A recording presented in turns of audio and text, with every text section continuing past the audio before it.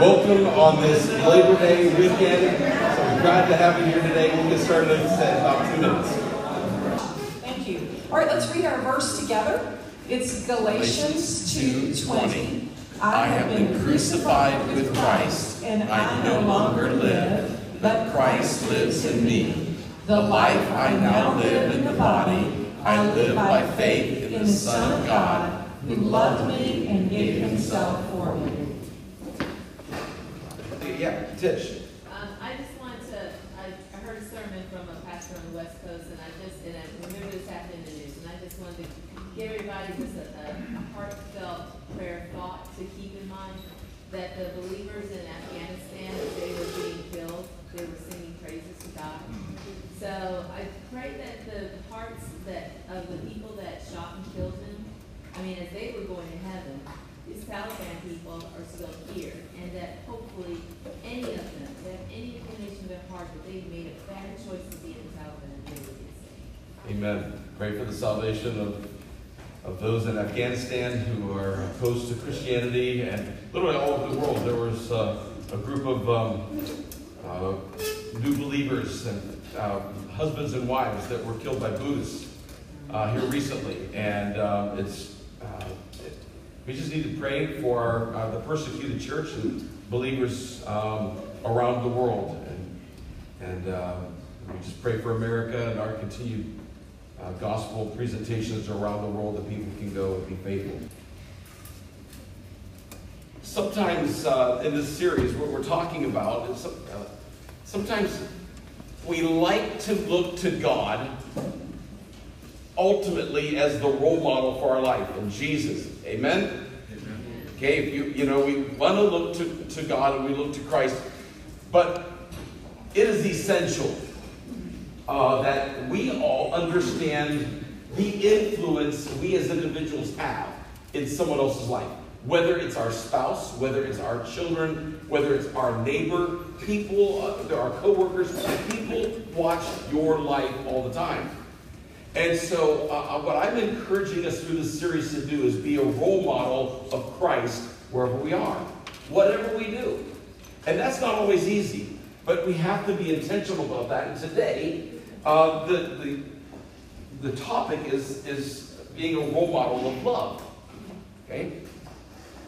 And that's, we can look at the word love, and obviously we think about, well, of course, Jesus loved us. We sing that with our kids. Jesus loves me, this I know. For the Bible tells me so. We know what we know by faith in God and His Word. But then we look at this and we go, now these three remain. 1 Corinthians 13, the love chapter. How many of you had that read at your wedding? Some of you are praying, like, I don't remember. Did we? But the greatest of these is love. And I've always been fascinated by that passage. These three remain. Faith. In my thinking, faith is the paramount. My belief in God, faith in God is paramount. Hope. Boy, do we need hope today? Yes. Absolutely. But he says, but the greatest of these is love. And that's almost the antithesis of a lot of times what Christians think it as. We don't like that idea of, we like justice and rules at times, and we like right and wrong, and we like communicating those things. But the greatest of these is love. Why? Because God clearly declared it in His Word that to know God is to know love. Because God first loved us, we can love. So the focus of this lesson, there are 4 words primarily that are used in relationship to the word love. 3 of them are found in Scripture, Greek words, but this one is the word agape. Okay? Agape love is of and from God. This is not a natural form of love. In fact, the fruit of the Spirit, the first one is, okay, the fruit of the Spirit is love. It's a fruit of the Spirit. It's not natural to any of us. This is of God, from God. It's an unconditional type of love. 1 John 4:7. Someone read that for me. Beloved, let us love one another, for love is from God, and whoever loves has been born of God and knows God. So in other words, love is the basis of the Christian life in relationship to knowing God. If you are a person who does not love, you do not know God. Is that harsh? Maybe viewed as such, but it's the truth. When one shows agape love, it's not from one's emotions or feelings, though. Okay, so in other words, when you're showing agape love, it's not from your emotions or feelings. When you are sharing unconditional love for somebody, it's not because, well, you know, she did this for me, so I'm going to do this for her. It's not some type of reciprocal kind of relationship, emotion, feeling kind of thing. Okay? Ultimately, it's a choice that we make. It is often sacrificial without requiring anything in return. Okay, think about that now. It's doing something good for someone, not expecting anything in return. That's the kind of love God wants us to show to others, because that's what he does for us. He loves unconditionally. He loved the world that he gave his only begotten Son, though he knows that millions upon millions, if not billions, of people will reject him. But he loved them anyways and died for them. He loved them, even though he was not going to get anything in return. Now that's the love that God wants us to have for each other. Now think about that in your marriage. Think about that as a parent or as a child. Think about that as a brother or sister in Christ. How often do we do something because we're being nice, but there's an expectation of return? I'll do this for you because you're going to do this for me. I'll do this, you do that. And it's kind of, you know, I'll wash your hand, you wash mine. I'll wash your bag, you wash mine. And it's like this idea of I'm doing something because I expect you're going to do that in return. Okay? And I don't want to get into philosophy and all this kind of stuff, but I'm still reminded, and it bothers me, that Ayn Rand, as a writer primarily in the mid-1900s, actually wrote about this idea that it said, okay, the way things are the way things ought to be. It's like the way it is the way it ought to be. Can I ask this question? I'm going to do it anyway, so just say yes. Yes. Are humans selfish? Yes. See, anybody question that? No. Okay. Ayn Rand said, because humans are naturally selfish, why is that an evil? Why is that bad? It's actually a virtue. It's a virtue. Selfishness is a virtue, and it should be demanded of those who live around you. Do not give love unconditionally. That is immoral, she said. It's wrong to give unconditional love. They must earn it. And if they don't earn it, don't give it. Sounds bitter. Huh? Sounds bitter. It sounds very bitter. And yet, it has, again, resurfaced in the last 10 years on secular college campuses all across this country. It was really popular then and has resurged back out there today because it's like, no, it's all about me. And if you don't meet my needs, I won't meet yours. And that husband of yours who doesn't meet your needs, don't love him back because he needs to earn it. And that's how you train him. Or that wife who doesn't meet your needs, then don't love her. She's got to earn it. And God declares from the housetops, no! I want to show you what love really is. Love is unconditional, which will, even though it may be rejected, will ultimately draw men to me. Our choices should be based on this unconditional kind of love. The example of Jesus is one who loved unconditionally. Jesus showed others through love through his compassion for them. Jesus fed the hungry. Someone read that for me. Then Jesus called his disciples to him and said, I have compassion on the crowd because they have been with me now 3 days and have nothing to eat. And I am unwilling to send them away hungry, lest they faint on the way. Love is compassion. Now think about this. In your marriage, are you compassionate towards your spouse? You're going to hear me say this often because I think this is essential. We have such a short window of this life, and it's over. What we do during this short period of time, and it is short compared to eternity, it's short. The goal of our lives, if we're truly loving and compassionate toward our spouses, toward our children, to others, is to do everything we can to help them prepare for eternity. Are you preparing your spouse for eternity? Are you preparing them to meet God through the way you live your life? Are you planning your daily life activities around creating the atmosphere where they can grow in Christ or become detracted from Christ?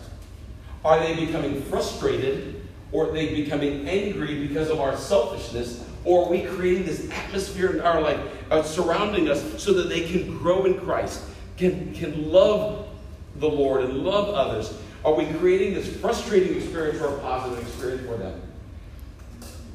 Jesus became a shepherd of people and taught them. He saw their need. Mark 6:34 says, when he went ashore, he saw a great crowd and he had compassion on them because they were like sheep without a shepherd. And he began to teach them many things. Now, we all understand human beings are like sheep, right? We understand that. We don't naturally know what to do. We need to be taught. Now, do we think about that in our roles? I have to be honest with you, probably the thing that frustrates me the most, and this is where I am wrong, okay? I'm wrong in this type of thinking. When I think this way, I've got it wrong. I expect humans to know what to do. I really do. And I get frustrated when they don't. I don't know about you, but do you ever get frustrated when someone doesn't use a turn signal at a roundabout? Yeah. Or someplace? Hello? Communicate. Which way are you going? Okay.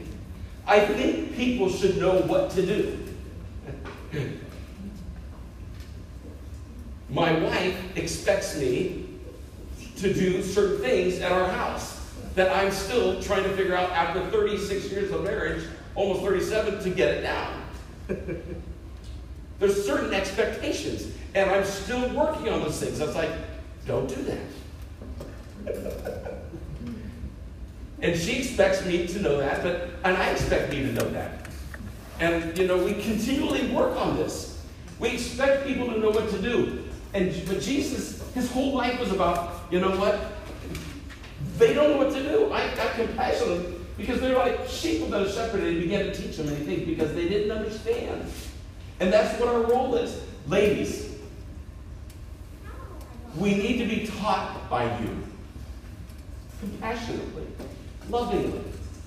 Guys, when they teach us, we need to respond appropriately. But just like the crowd, men, we can go, you know what? I don't agree with Jesus, and I walk away. We can do the same thing with our wives. Not smart. But we can do that. And ladies, when your husband is trying to communicate something, don't go, blah, blah, blah, blah, blah, blah. You're always about telling me how to do stuff. I don't want you to fix it. I just want you to listen. I've heard that. You've heard that. I've heard it. I know. I have too. I don't want to fix it. I just want you to listen to me. No, we want to fix it. Because we don't want to hear it again. Can I get a witness? Now that doesn't mean you can't hear it again. You know what we're saying here? We're just trying to be real. All right? We're trying to be real. And that's what the Christian life is all about, learning how to, if I love my wife, I will learn how to listen. And learn how to listen to what she's trying to teach me. Just like I do with Jesus. He had compassion by healing them. Matthew 14:14. Someone read that for me. When Jesus landed and saw a large crowd, he had compassion on them, healed their sick. They came to Jesus with a need. Okay? He didn't say, okay, no, we need a Bible study first. He just healed them. And then they stuck around for his teachings. I think sometimes we, as a church, get turned around. And we need to understand that people are attracted to when their needs are met. We need to focus on meeting human needs. And when they do, many of them will listen, others won't. They'll just take advantage of you. And sometimes Christians go, you know what? Because of those people who just take advantage of me, I'm going to stop giving. No. You keep giving regardless, because that's what Jesus did. Even though he knew they were going to walk away from him, right? He knew that. And yet, he kept on giving. See, it's a matter of unconditional love for people. Jesus showed love by respecting and valuing those who were culturally devalued. He valued women. Do we? Do we value women? Someone read for me Luke 7:11-15. Soon afterward, he went to a town called Nain, and his disciples and a great crowd went with him. As he drew near to the gate of the town, behold, a man who had died was being carried out, the only son of his mother, and she was a widow, and a considerable crowd from the town was with her. And when the Lord saw her, he had compassion on her, and said to her, "Do not weep." Then he came up and touched the bier, and the bearer stood still. And he said, "Young man, I say to you, arise." And the dead man sat up and began to speak, and Jesus gave him to his mother. Did he do this for this kid? No. I mean, he could raise anyone from the dead. But he was focused on this widow. Why? Why was this so important? Because in her culture in that day, she was in a bad position. She was in a bad position. Why? She had no income, no life, no way to be taken care of. Because women were devalued to the place where they couldn't necessarily provide for themselves in every situation. Most of them could not. They needed their son to work in order to provide for the needs. And Jesus had compassion on her. He said, you know what? I'm seeing her need. I'll raise her son. Now, imagine imagine the son. I've always wondered this. You know? Where was that son prior to Jesus raising him? In hell? Or in heaven? Imagine what he went through. What a testimony he might have. But think about this now. This mother has her son back, and he provided this illustration. He says, do not weep. Ladies, women, God sees you and your need. He sees your need. He sees who you are as a woman. And he recognizes the uniqueness of who he created you to be and says, I understand you even though your husband may not at times. I understand you. And I love you. And I want your needs to be met.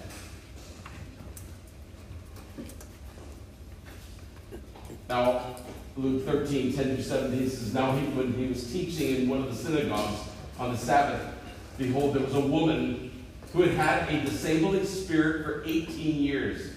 She was bent over and could not fully straighten herself. When Jesus saw her, he called her over and said to her, woman, you are freed from your disability. And he laid his hands on her, and immediately she was made straight, and she glorified God. But the ruler of the synagogue, indignant because Jesus had healed on the Sabbath, said to the people, there are 6 days in which work ought to be done. Come on those days and be healed. and not on the Sabbath day. Then the Lord answered, you hypocrites, does not each of you on the Sabbath untie his ox or his donkey from the manger and lead it to water it? And ought not this woman, a daughter of Abraham, whom Satan bound for 18 years, be loosed from this bond on the Sabbath day? And he said these things, and all his adversaries were put to shame. And all the people rejoiced at all the glorious things that were done by him. He saw this woman's need. Yeah, it was the Sabbath. He knew the religious people of the day recognized that as work to heal. But she's been bound for 18 years by Satan. He declared her disability was by Satan. And he says, you untie your ox or your donkey and lead it to water. Let me tell you something. If you drink from the well that I provide, you will never thirst again. And he freed her of her disability. Imagine this woman bound 18 years. Freed. But I want you to understand something. He freed her physically, but she still had to choose him spiritually. And that's what God calls all of us to do. You can pray, and your needs can be met, and you can go on with life. But do we recognize where our healing comes from? Where this comes from in our life? The blessings of life. Is it just some happenstance? We just get better? Or do we really get healed from the Lord?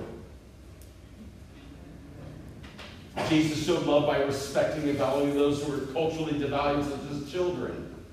Mark 10:13-16. And they were bringing children to him that he might touch them.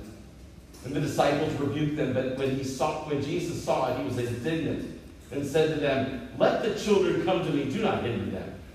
For to such belongs the kingdom of God. Truly, I say to you, whoever does not receive the kingdom of God like a child shall not enter it. Childlike faith. And he took them in his arms and blessed them, laying his hands on them. You know how many churches frustrate me around the country and around the world who focus on the adults and their ministry and meeting their needs, and, because children should be seen and not heard. Let me tell you something. I so thank God for our children's ministry in this church and churches like it all around the world who focus on our kids. Man, because how many of you in here accepted Christ as your Savior before the age of 18? Many of you did. Most of you did. I accepted Christ when I was 9. When one time, in 18 years in the church that I was in, the Beechwood United Methodist Church, Joe Cuppage, faithful United Methodist evangelist, came to our church, shared the gospel, and only one time in 18 years, a gospel invitation was given. And I walked forward and I accepted Christ. Whew. Praise the Lord. Praise the Lord. My life has never been the same since. God loves children. Praise the Lord. The United States Supreme Court upheld Texas law. And it's a states' rights issue. And this is a constant fight. Life is precious. Amen? Amen? The unborn, and so are you. God loves you. He loves you. You may not sense it. You may not feel it all the time. God loves you.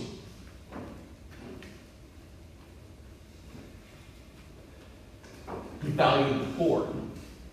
Luke 4:18-19. Someone read that for me.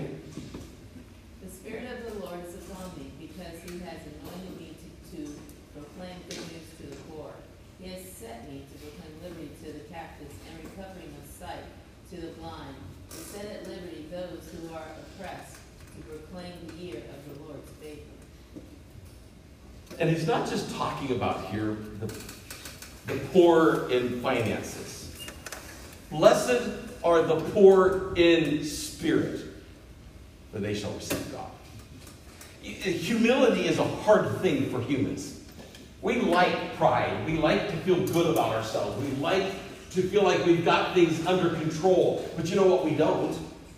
And when you're poor in spirit, you recognize the fact, I need something greater than myself. And that includes God. Do you need God today? Yeah. There are some who go, no, I don't need God. I don't need God to be moral. I don't need God to live my life. And you know what? From their perspective, they're right. From their perspective, I don't need God. But they do. Our pride, our ideas that we can handle this on our own, we've got this, only goes so far. But when we come to the bottom of ourselves and we have this poor in spirit attitude, that God cares about the poor, those who recognize, you know what? I can't survive. There are many who have the wealth of this world who end up saying, I don't need God because I've got everything I want. And every single one of us are going to come to that place where, you know what, that stuff isn't going to matter anymore. All it takes is one diagnosis, and we're not going to care about how much money we got. All we're going to care about at that point is, am I going to get better, and how do I do that? Trust in the Lord with all your heart. He valued sinners.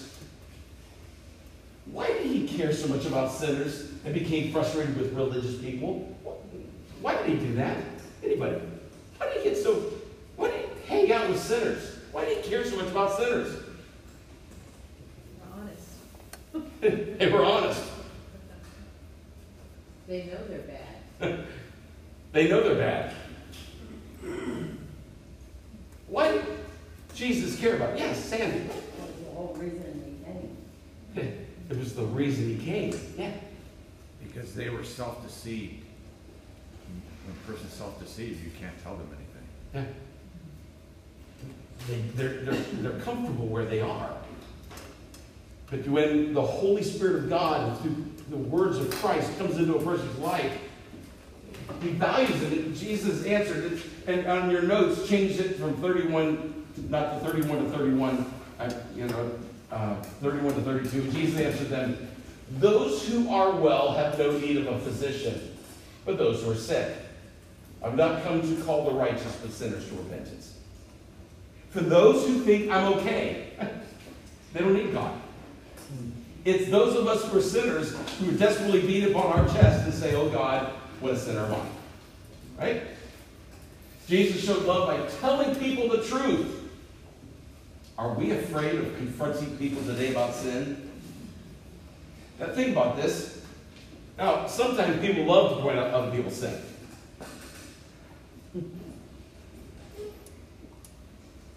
Why do you, for those of you who've been gifted as a parent with a child, how many of you with a child have ever had to discipline them in some way? Okay. Did you do that because you just enjoyed disciplining them? Did you get a kick out of disciplining your kids? If you say yes, we got some counseling for you. Right? Why did you do that? Because you want them to learn to do things the right way. You want them to learn to do things right? Because we love them. Because you love them. You don't want them to follow their path the path of destruction. You're trying to help guide them so that they don't end up in a mess with their life. Okay? Jesus showed love by telling people the truth. Galatians 6, 1-3 says, brothers, if anyone is caught in any transgression, you who are spiritual should restore him in a spirit of gentleness. Keep watching yourself, lest you also be tempted. Bear one another's burdens, and so fulfill the law of Christ. For if anyone thinks he is something when he is nothing, he deceives himself. Jesus, through Paul, told us the truth. Hey, if you're caught in a transgression, you who are spiritual, I hope that's us in this room. My prayer is that we're the spiritual. However, if you're ever the sinner, you better understand or know that if we really love you, we're going to be lovingly in your space. Amen? Amen. Yeah. But we need to be careful with that word. You who are spiritual should restore. We're really good at identifying sin. We're not good at the restoration.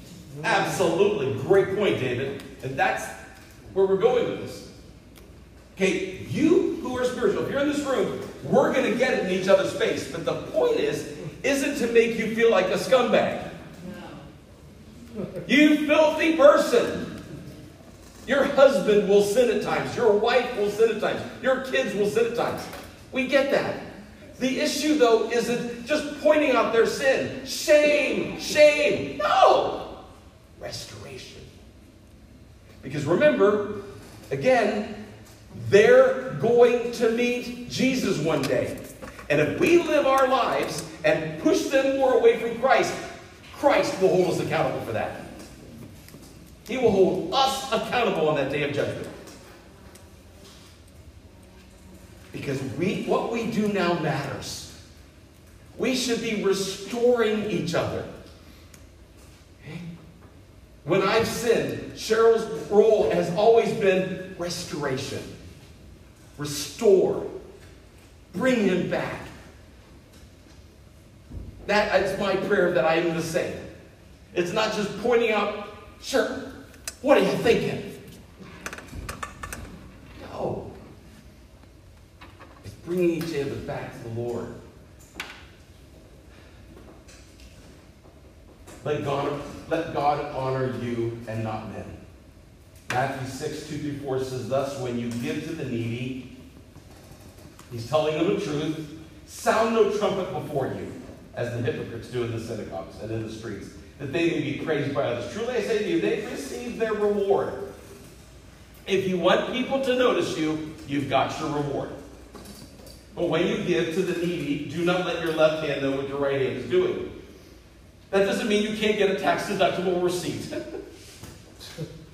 I'm not saying that at all. What he's saying is that don't flaunt it before everybody. Just do it.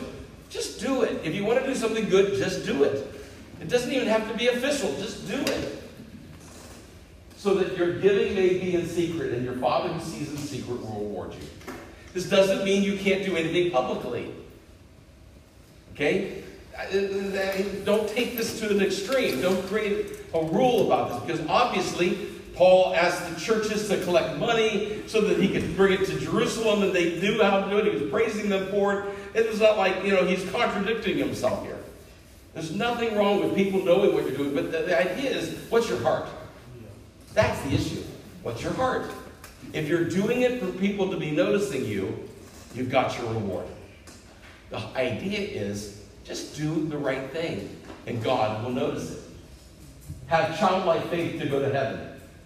Mark 10:15, truly I say to you, whoever does not receive the kingdom of God like a child shall not enter it.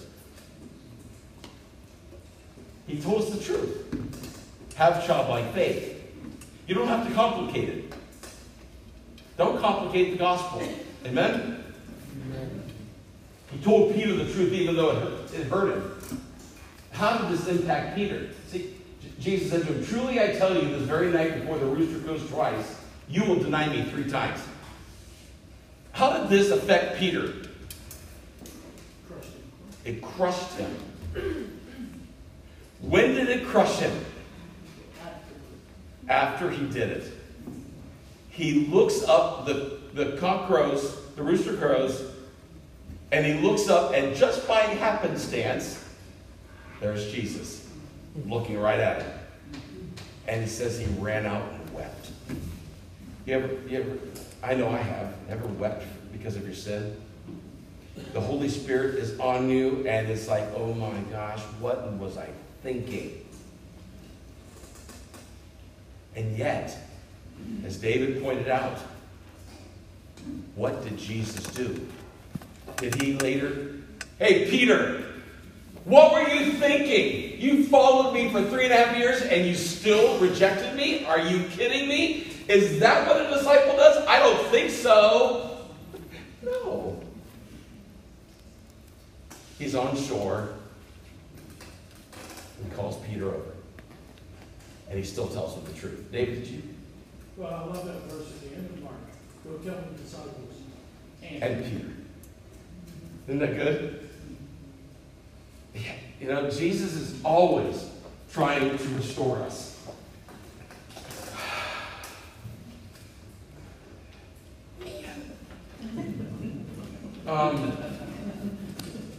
Do you want to stay a little bit longer, or do you want to pick it up? I can get this done in 5 minutes.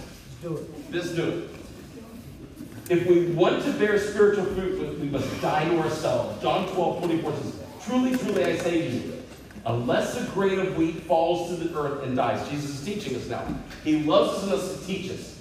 It remains alone, but if it dies, it bears much fruit. So in other words, the bottom line is this. If you really want to live the Christian life, die to yourself. Die to yourself. The more you promote yourself, the less you're going to bear fruit.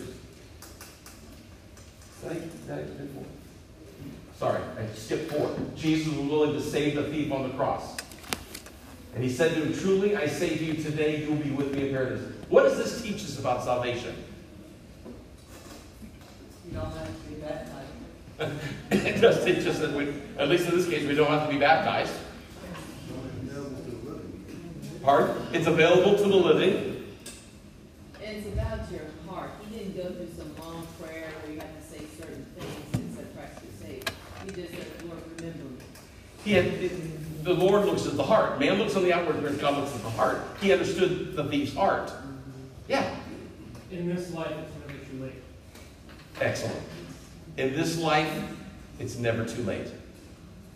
Dr. Falwell led his father to the Lord on his deathbed. It's never too late. How can we be a role model of agape love? 1 John 2:6 says, whoever says he abides in him ought to walk in the same way in which he walked. We walk like Jesus did.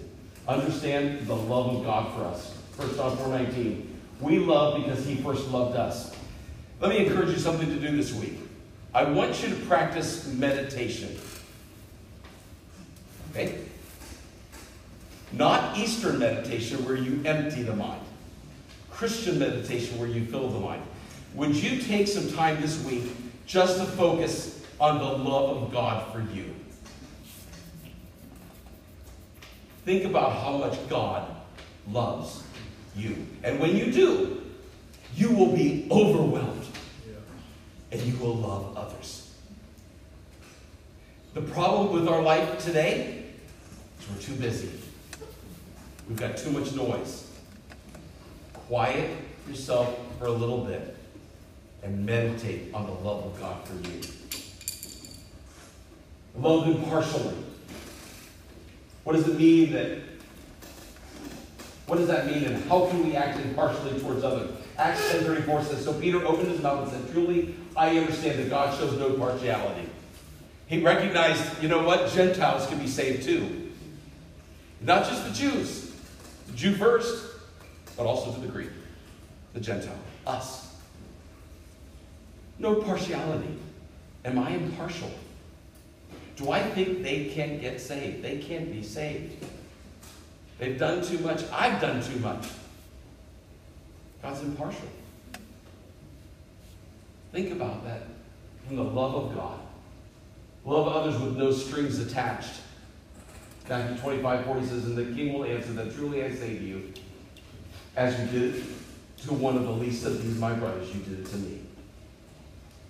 When you love others unconditionally, when you have no strings attached, it's not like, hey, I'm going to show you love because you show me love. I'll show you love because you're going to respond and be reciprocal with me. No. He says, he says, when you did it unto the least of these, they can't do anything for you. You've done it unto me. And I've recognized that. No strings attached. We love even our enemies. Matthew 5, 43 to 48, and you've heard it said, you shall love your neighbor and hate your enemy. But I say to you, love your enemies. Pray for those who persecute you, so that you may be sons of your Father who's in heaven. For he makes his sun to rise on the evil and on the good, and he sends rain on the just and the unjust. For if you love those who love you, what reward do you have? Do not even the tax collectors do the same? And if you greet only your brothers, what more are you doing than others? Do not even the Gentiles do the same? You therefore be perfect, as your heavenly Father is perfect. Man, love unconditionally even those who are your enemy. We love others when we show them mercy. The context of the parable is the Good Samaritan. He asked the question. Here's these three individuals who respond to this person who's been robbed along the road. Which of these three do you think proved to be a neighbor to the man who fell among the robbers, he said? The one who showed him mercy. Jesus said to him, you go and do likewise. When you see a need, you meet it. You meet it. So the bottom line of today's lesson is this. Are you going to be a role model of love or of self? That's our call today. And they'll know we are Christians by our love. Let's pray. Father, in the name of the Lord Jesus, you're not through with us yet. Teach us. Teach us through life, through your word. Teach me through your brothers and sisters in Christ what it means to love. May they and I be role models to each other and to the world around us of your great love. In Jesus' name, amen. I love you all. Have a great week.